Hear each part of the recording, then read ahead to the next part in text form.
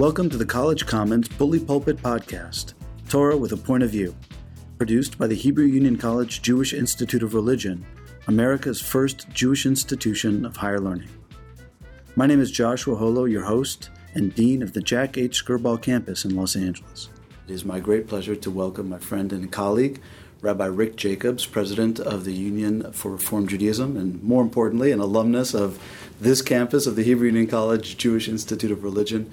Rick, it's a great pleasure to have you. Thank you for joining us. Josh, it is a great pleasure to be back here in L.A. First of all, look outside. The sun is shining. It's right. warm. People are smiling. I can't imagine why I left the L.A. campus or Southern California. Thing. I know, but it's a pleasure. Thank you for inviting me. We're glad you got your money's worth already, and it's great. More than that. We're going to talk about Israel today. I want to start by asking you if there's a difference between our interest in thinking about Israel and Zionism from the liberal perspective and our approach to Israel and Zionism from the reform movemental perspective.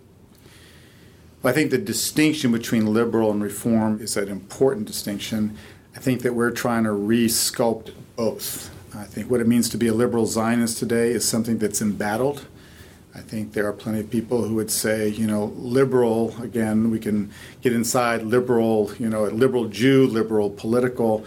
What does it mean to be a person who not only loves the state of Israel, but loves what it promises and what it sometimes delivers and what it is failing, and how to instill a reform movement's deep love, I would even say an unconditional love for the state of Israel, at the same time to be deeply committed to repair and to improve and to partner and to be so engaged that we don't walk away, but so engaged that we actually lean in more closely. As an expression of that love, not as a mitigation of it. Absolutely. So I think both are in need of both some reflection, some reorienting, and we have to figure out how do we plant the Reform Zionist feeling, commitment inside of little ones, within our students, within our wider movement. And it was once upon a time, it just happened. It was part of the mother's milk. It was part of the water we drank.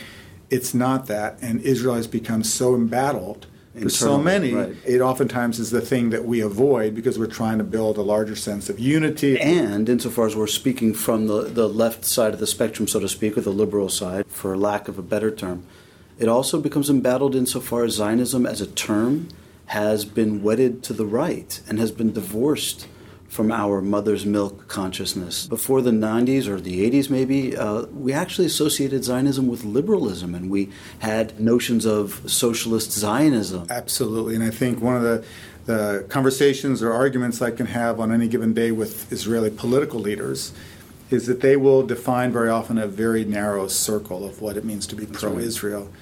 I said, if you draw the circle that narrowly, you are going to miss not only the largest slice, but an incredibly devoted and committed slice. But they're not going to agree with lots of current public policy, but they will agree the state of Israel is one of the great gifts and one of the most powerful realities of Jewish life. But I think we have seen also in our own communal discussion here in North America, we've also drawn a very narrow, if you're not aligned with these policy stances, then you are not pro-Israel. And even if you argue with whether it's pluralism or issues that are threatening the democracy, those are things in an embattled moment that we can't question. And publicly, we have an old conversation. It's worn out. It's tired. We need to be able to constructively engage, and particularly with people who have Zionist and Jewish views that are not shared. But there's a bigger something that we share, a sense of Klal Yisrael, a sense of Am Yisrael. And if we can't instill that, I'm fearful for the Judaism that we practice. When you're speaking to a group that you consider most your people, however you define that, reform movement, insiders, liberals, whatever it is that most is our crowd, what is the Zionist political challenge that you faced most aggressively, that you have to confront? And then once you confront that, how do you refashion that conversation that you're saying is tired? I think for too long, the question is an argument. It's not actually a conversation. We start in such a place of deep discussion about whether it's settlements or a two-state solution or what are the true pillars of a democratic Jewish state. And I think it's trying to step back from that and saying, what's my connection with this whole enterprise? Is it the headline that makes me connected? Is it the issues, the challenges? Or do I actually have, I spent my junior year abroad in the 70s in Israel, and I went to Hebrew University, and I walked into Rabbi David Hartman's seminar on Maimonides, Spinoza, and Halevi. All of a sudden, here's this modern Orthodox thinker, makes Aliyah with his 5 kids, and he opens up a world of possibility that I start to say, I need to open my Jewish life and my, kind of Israel life to a much broader cross-section. And that's when the spark goes up. And I lived on an Orthodox kibbutz, and I coached a wonderful high school basketball team of Edot Mizrach kids in a part of Jerusalem that's now a Haredi neighborhood. So I have a connection that's so personal, and it's so, on a human level, that it helps me transform the political arguments and the deep divisiveness right now in our discourse in Israel and among our communal leaders here. But I find that we're not paying attention. How are we going to cultivate that? The 70s is different than the 21st century. And if you're 20 years old today trying to forge that connection, it's a very difficult enterprise. And I think we can't start with issues. We've got to start with, what is my experience of the community there in its complexity, in its beauty, in its inspiration, and in its maddening qualities as well. So I get the personal. I get that. But what if people on the left, again, appreciating that that's a complicated generalization, what if they readily connect emotionally, but they find a painful and to them seemingly impossible disconnect between that personal connection and Israel, or even more complicatedly, with Zionism itself? What do we do about Jews who are questioning not 1967, so to speak, but 1948? I think it's not personal, in that if you have a close relationship, you can have the most dysfunctional political reality and you won't be bothered by it. No, you'll be bothered deeply by it, but there's an underpinning to it that you can't walk away from. So I like to think of it here in North America. How do we construct a sense that I'm connected to Am Yisrael, that I'm not just a Reform Jew, I'm not just a Reform leader. I've got to actually have a relationship with people who are very different, think very differently, pray very differently, vote very differently, and have a very different view of the Jewish state. I think for many people, Israel is that very difficult challenge to having a broader experience of peoplehood. And we in the Reform movement, we were much more comfortable in 19th century terms with the religiosity, with the values, with the texts, and that became the underpinning. And all these complicated people who also are part of the tribes of Israel, oh my gosh, that's really hard to come to grips with. Now, I'll just give you a story. So I was a wonderful community in Westchester, New York, and my Orthodox colleague down the road at Young Israel called me up Erev Rosh Hashanah. He said, "Rick, I did it." I said, "What do you mean you did it? You finished your sermon for Rosh Hashanah? What did you do?" He goes, "No, I did it. I finally did it." I said, "What?" He said, "I finally got my Orthodox colleagues to redraw the map of the Eruv in our community to include your congregation, Westchester Reformed Temple." He worked for years, and Orthodox colleagues told him, "You're crazy. Why do you want them inside the Eruv? Put them outside. Why are you making it easy for us?" Who cares, right? So I run to synagogue that night. I mean, I was just moved to tears. This guy fought and fought to put us in his Eruv. So I told the first person I bumped into in our synagogue, wonderful, long-time, classical Reform Jew, he said, "Rick, that's ridiculous. It's such an anachronistic bit of nonsense. Who cares?" The Eruv is the Shabbat boundary within which you can pursue certain activities beyond which you cannot. And by establishing the Eruv, you're essentially saying that this is my community wherein I would want to pursue those activities in the first place. By including Westchester Reform into what is a deeply Orthodox notion in the first place is a profound statement that so moved you. Correct. And this individual from my congregation basically said, "I don't think there's anything noble about what he did." I said, "He drew a map of his Jewish world and he put you and me in it. What are we doing today that redraws our map, that includes our rabbi, his community, worlds that are not the worlds that we necessarily live in?" And I think for me, part of what Zionism awakens and the current reality is that You look at the demographics of Israel, whether it's the Sephardic, whether it's the ultra-Orthodox, the religious Zionists, the Chilonim, the secular Tel Aviv community. There's so many parts to that experience that are just foreign for us. And some of the political cultures are completely foreign, as well as some of the Jewish experiences are just not what we know. So how do we, again, not just on a personal level, like, I had fun going to your Yemenite community for Shabbat, but how do we actually draw a map and an eruv around Jewish peoplehood that includes some very, very discordant views and practices? And I'm not to say, for example, that, sitting with a group of settlers on the West Bank and saying, gosh, it's so amazing how different we are. But some of those differences really start to divide us in very deep and problematic ways. And that's also one of the big issues for us as you raise it, which is really, where do we find that commonality? If there are people who say, I can have a Jewish state that's not democratic. Right. That's not such a big deal for me. Or, the Supreme Court is on the highest part of Jerusalem, but you know what?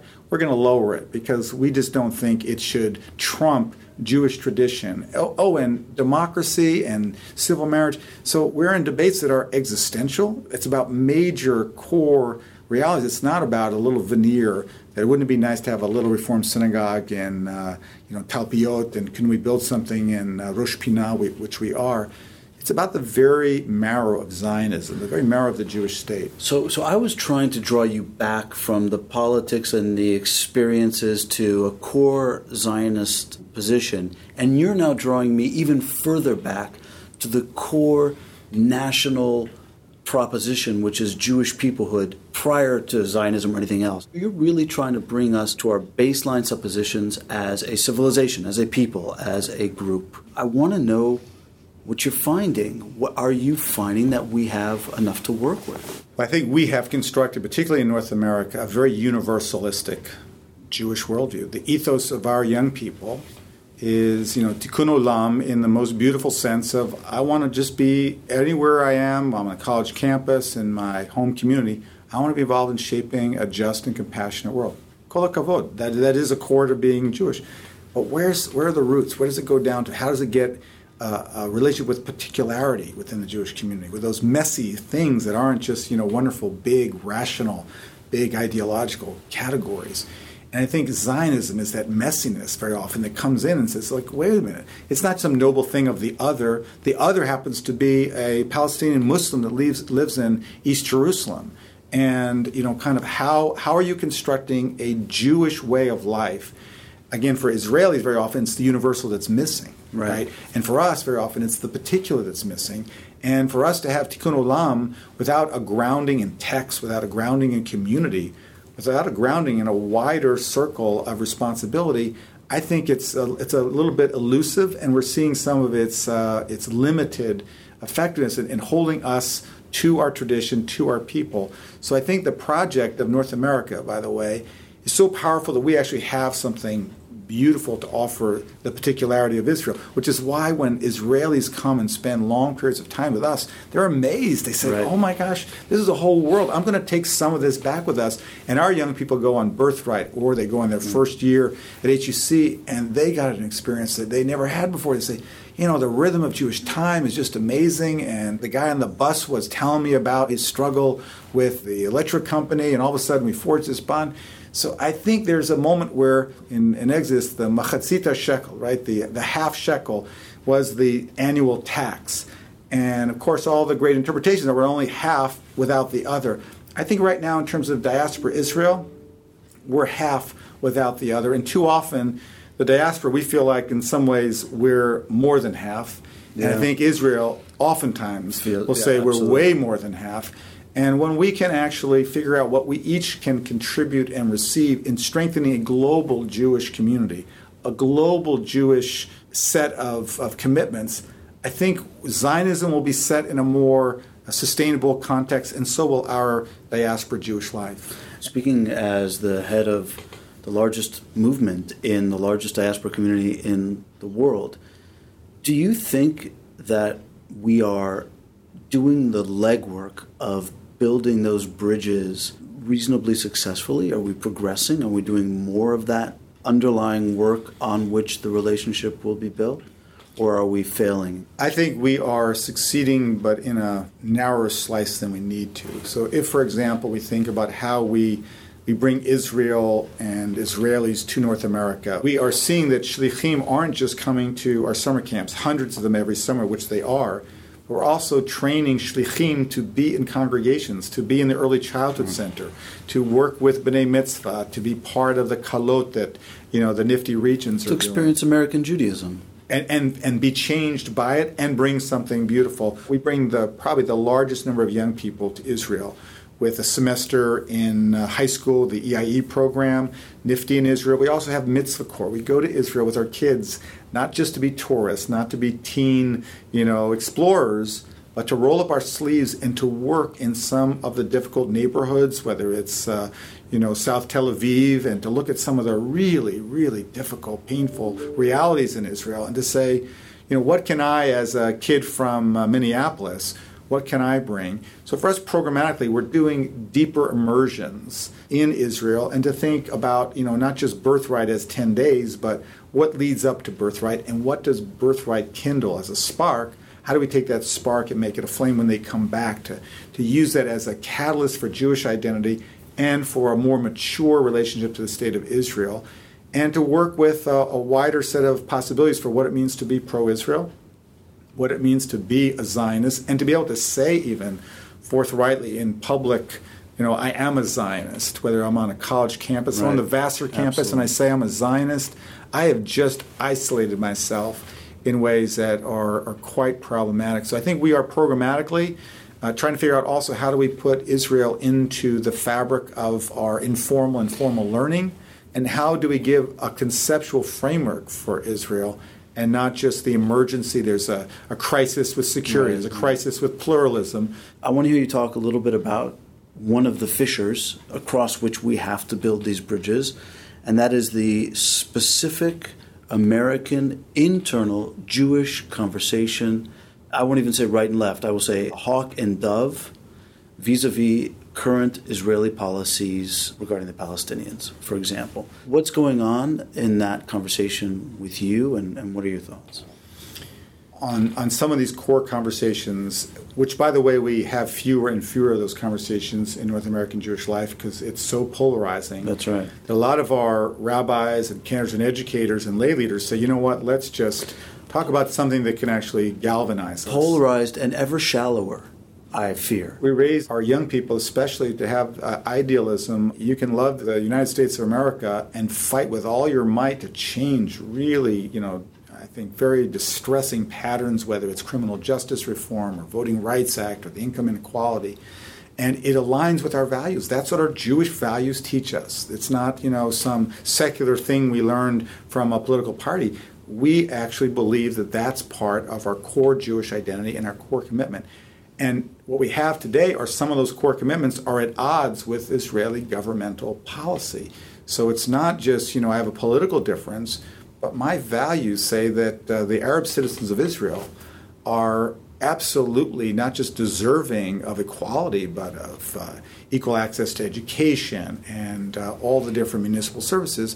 So how do I feel when Israel doesn't just have a different policy, a right-wing government or a left-wing government, but some of what it publicly does are at odds with my most cherished Jewish commitments? That's a very difficult place for us to be. And we see that there's a growing divide exactly along those lines. That's right. And distressing in its own right. I remember when I invited Prime Minister Netanyahu to speak to our San Diego biennial, and some colleagues and some lay leaders reached out and said, he doesn't agree with us about lots of things. Why are you inviting him to speak to us? I said, because he's the Prime Minister of Israel. And I want us to have a conversation. I want him to meet us. I want him to see the largest movement in Jewish life that is alive, well, serious, learned, influential, and deeply committed to Israel, even though we disagree on many, many core questions like settlements. We honored Rabbi David Hartman with a Eisendrath Award at the San Diego Biennial, and his son, Daniel Hartman, said, "My father always marveled at the Reform movement, that it was treated so badly in so many core ways by official policy of the Israeli government, and that you kept expressing love and support." He said, how does that happen? It's remarkable. And wouldn't it be nice if we got to a point where we actually didn't feel disrespected, whether it's going to the Kotel and feeling like, we're second-class citizens, or when it comes to a Reform rabbi not being able to, perform marriages, or the way in which our conversions are still given. Or subsidies for religious enterprise. Today's news are ultra-Orthodox rabbis in the Knesset, in the government, who are spewing out lots of vile words about us, some of which they know not of what they speak, but the reality is they know that we are helping to change the reality, and it frightens them, it shakes their world to the core, but ultimately it's about making sure that Israel is for all of our people, and for those who are not Jews, that they have a stake. Right. And this is a project that will not be reversed, and we do it out of respect, and we don't want it to become a yelling or a screaming or a harsh dialogue, because honestly, that's a way that we undermine our core value. I'll just give the example at the Western Wall. We understood that the compromise was a two-way compromise. The section that we have is a modest section, but it is a section of the Kotel. And it is a pluralistic, egalitarian place. And it's not that that's what we're fighting for. We're actually fighting for the whole society to be literally one wall for one people, one society for one people with different expressions. So this is a symbolic change. It opens possibilities. It gives us, with a government that actually does not align with some of the changes that we'd like around civil marriage and funding equality and some larger redefinitions of Jewish life. But this is symbolically to say that if this can change, if Reform and Conservative and Women of the Wall can sit with authority over a piece of the holiest site, have a budget from the state of Israel, and have the ability to say, we're pluralistic, we're not against, right, we're for something. That signals also something here in North America as well, that there is a larger we, and that in that we have a real conversation to be had. And a real compromise in Jewish life, sure, right? I think that is also important for our people to engage in that earnestly and in an urgent way, to know that this is about our own viability as well. So what's top of your agenda for challenges you have to face most urgently with respect to Israel?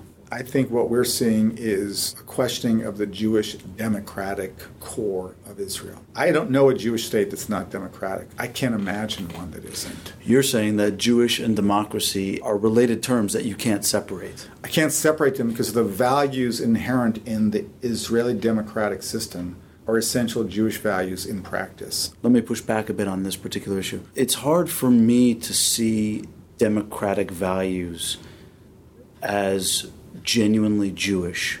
When you speak about certain values of human dignity, I can peg that to text and to Jewish experience, and it feels legitimate.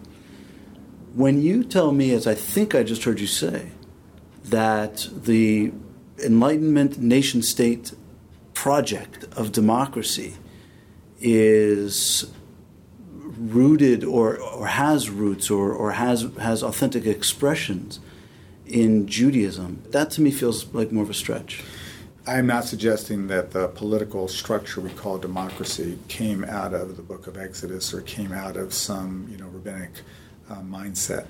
But I think the exact human values that undergird the system, to say that a Jewish minority would rule a non-Jewish majority, and we would in that potentially compromise our human rights, our civil rights. I mean, that's unthinkable to me. So you are drawing on those core values, and you're arguing that there is a modern political expression which we in a general way call democracy, referring to the protection of these rights. Correct. And I would say also that the Jewish state, I think we have a very imperfect expression of the Jewishness of the Jewish state, and we need to, I think that we need to dismantle the chief rabbinate. Whenever we've seen that in history and around the world, it's been a force for dividing Jews and for establishing hierarchies that have not served the wider project of engaging more people more deeply in Jewish life. And I think that the idea that political parties literally lobby on behalf of Jewish definitions of who is a Jew and what conversion is legitimate and whether mikvaot. I don't think we can have a United States separation of religion and state. I think the project of a Jewish democratic, to feel that synergy and that interconnectedness, requires us to revisit the way in which we have privileged an ultra-Orthodox definition, which has been disastrous to the secular majority. And to the diaspora, it has been a deeply, deeply flawed approach. However, it is a demographic reality that community is growing, and that doesn't make it right, and doesn't make their imposition on Jewish life, whether it's on Pesach to go around and find every little bit of chametz in every little makolet. But I think that we have a real challenge, and some of the different realities that what will happen with the two states for two peoples isn't just a political discussion. When Ariel Sharon woke up the demographic ticking time bomb and says, if we don't find some way, it will eat away at the very core of our society. I'm not naive, as many people I think are, that we could somehow just will peace between Palestinians and Israelis. That's nonsense. And there are many who hold only the Israeli government accountable. Right, equally unreasonable. The Palestinian leadership has been beyond flawed, and I don't think the U.S. has actually been perfect in how it's tried to broker. But if someone can come up with a good solution that's not two states, you either lose the Jewishness or you lose the democracy. Right. One way or the other. We lose in either of those. It's sort of Friedman's triangle of land, Jewishness, or democracy. You can have two of three, but not three of three. We can't have everything we want. This goes back to compromise, but most importantly, it goes back to the cracking open of the imagination that we in American Judaism could bring Israel to if we exert our influence more. Embedded into that influence is the love of which you spoke, but also our unique perspective, which is a rich one, a successful one, I might add, here in America. One that has a lot to offer the Enlightenment nation-state model of Israel. I think that this brings us back to your desire to build bridges and to make sure that American Judaism brings Israel as much in that direction as it can by throwing its weight around and by having those conversations. So thank you very much for leading us in that conversation and joining us at the Bully Pulpit. It's always a pleasure. Thank you. It's been a great pleasure, and I hope that some of the conversations will echo and that we'll be able to, as a large and diverse and deep and committed movement, be able to forge a Zionism and a liberal Zionism for our movement, but for our people and for the well-being of the Jewish state. Thank you. Ken Yeh Ratzon. Amen. You've been listening to the College Commons Bully Pulpit podcast, produced by the Hebrew Union College Jewish Institute of Religion. We hope you enjoyed this podcast, and please join us again at collegecommons.huc.edu.